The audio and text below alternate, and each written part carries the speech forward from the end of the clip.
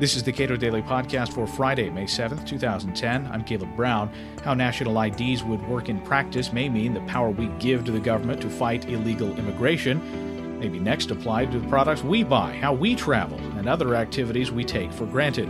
Christopher Calabrese, legislative counsel at the American Civil Liberties Union, says a national biometric ID reverses the proper relationship between people and government. He spoke at a Cato Capitol Hill briefing April 23rd. This massive system that we're going to have to build. I call it the worst combination of the TSA and the DMV that you've ever seen. I mean, it really is. This is a federal identification system, federal workers identifying you similar to the DMV. Now, if there are errors anywhere in the system, you've got those same DMV delays. You've got the hours to fix the problems, delays in getting benefits. These delays can come from a lot of places. You cannot have the source documents they want.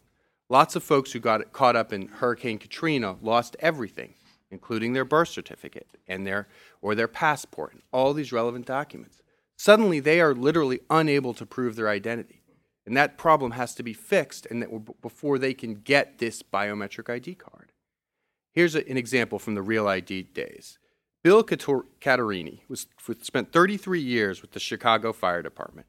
He first came to the attention of a newspaper columnist because he raised a lot of money to build a memorial for fallen firefighters. Well, he ran into a problem when he wanted to renew his driver's license.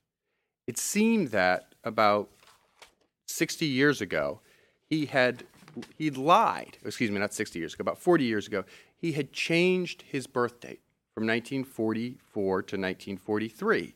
Because when Bill started as a firefighter, you had to be 21 to take the firefighter exam. And it only came up like every 8 years. So he was only 20. And he didn't want to wait 8 years to get it. So he fudged his driver's license, became a firefighter, and that was the end of the story until this Real ID requirement said that we've got to make all of these systems uniform. And suddenly Bill had an error he couldn't fix. Countless trips to the DMV, he was unable to get it fixed. When the column was written, Bill had been driving without a license for like 2 months. Now imagine if Bill had been waiting to get a job. These errors are not at all uncommon. The Social Security Administration estimates that its database has an error rate of about 4%. Now, 150 million workers times 4% is about 6 million people. That's a lot of errors that have to be fixed, a lot of people that are waiting to get a job. And then when you flood the system with people trying to fix their records, it becomes even worse. The bureaucracy becomes even harder. And this also has some less obvious effects for everyone.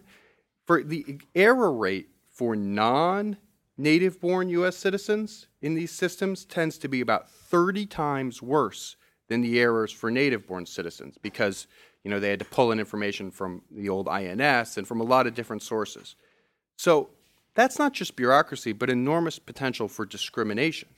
I mean, if you're an employer and you face frequent hassles in hiring a particular type of lawful citizen, how long is it going to be before you just start shying away from employing anybody who even looks like an immigrant? Because it's like you just don't need the hassle. And that's a real potential for discrimination. Jim has already talked about the cost potential. One of the examples I like to use there, which is the Transportation Worker Identification Credential, which is a biometric ID that port workers need before they can get a job.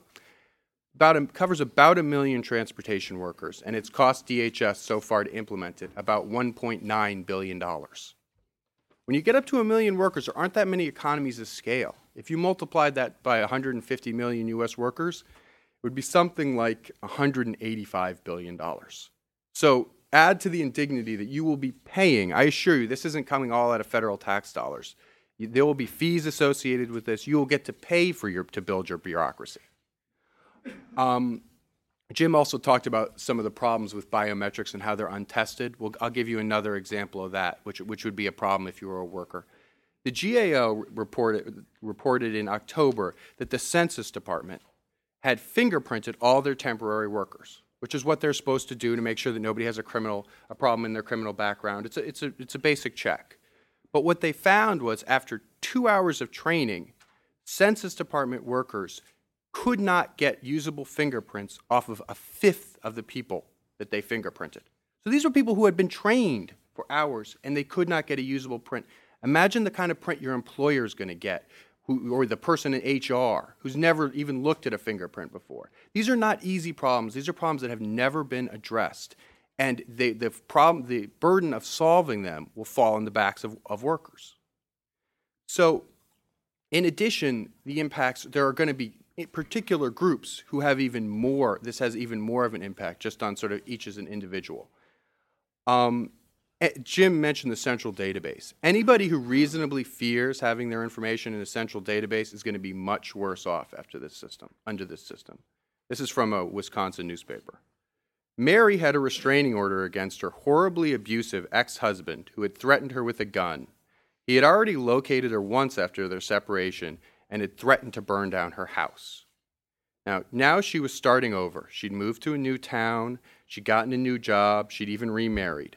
But once again, her ex-husband found her, all because a police officer had searched a DMV database and given her ex the information.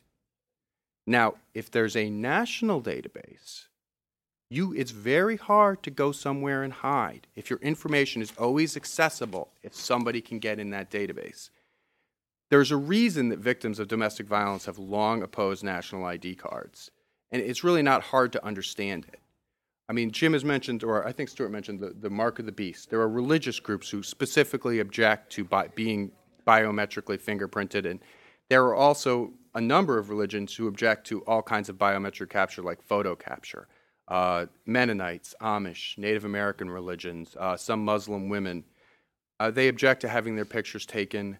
The Mennonites in Missouri actually feared that they were going to be forced to leave the country if Real ID was implemented, because it was a choice between their religious beliefs or their ability to, get a license to access services. I mean, these are real costs to these groups.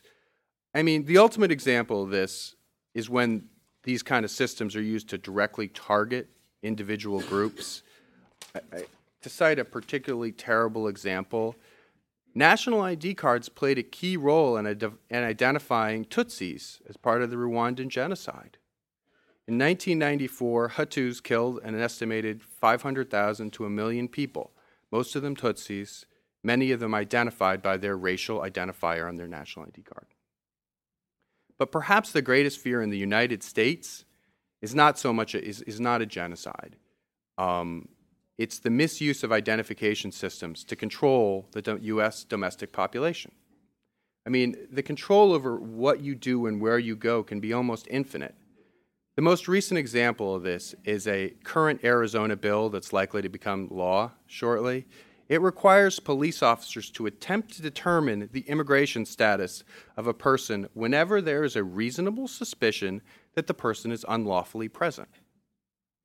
Some examples of reasonable suspicion of undocumented status that have been upheld by the courts include not having proper identification and being evasive. Under the law, a person would be presumed to be in the country lawfully if they could show valid government ID or tribal identification. This sounds an awful lot like you should carry your papers around if you don't want to be hassled by the police. It's possible to carry this logic even further if you have a biometric identification card. If we build this infrastructure, our rights to movement, to buying things, can be carved up and taken away. I'll give you another example. In the recent health care bill, there is a requirement that in order to participate in the health care exchange, you've got to verify your citizenship. Now, the health care exchange is not a subsidy. This is private money and a private contract between you and a private insurer. The only thing the exchange is doing is sort of bringing you all to one place, sort of like the mall for health care. But the government has interposed a verification requirement there. Now, it seems like a short step, at least to me from that, to combating illegal immigration by saying, well, let's make it hard for them to buy things and purchase things here. So let's say that you can't buy things at the mall unless you can prove your legal status. I mean, we're already saying that immigrants shouldn't be able to buy services in this country and engage in private contracts. Well, that's not hard to do with the biometric ID system. I mean, these identity controls exist now. You don't need a pure national ID to make this happen. I mean, you see it in air travel all the time, obviously. We're always being asked to show our identification systems. But the creep that'll occur if it becomes mandatory is, I think, noteworthy and very different. And I couldn't let this discussion of impacts on each of us go by without mentioning everybody's favorite system of control for identification, and that's the government watch list. I mean, we've got a terrorist list right now. According to the Department of Justice Inspector General, it's more than 1 million names long. It's used as part of the air travel system, for the financial system in some cases. It's disseminated to state and local police. These largely secret lists are created according to a secret standard with no formal process for removal. So as mission creep starts, the watch lists are right behind it, steadily increasing the state's power to decide where you can go and your danger of offending the wrong person and ending up on a list. Christopher Calabrese is legislative counsel at the American Civil Liberties Union. You can watch the full April 23rd Hill briefing at cato.org.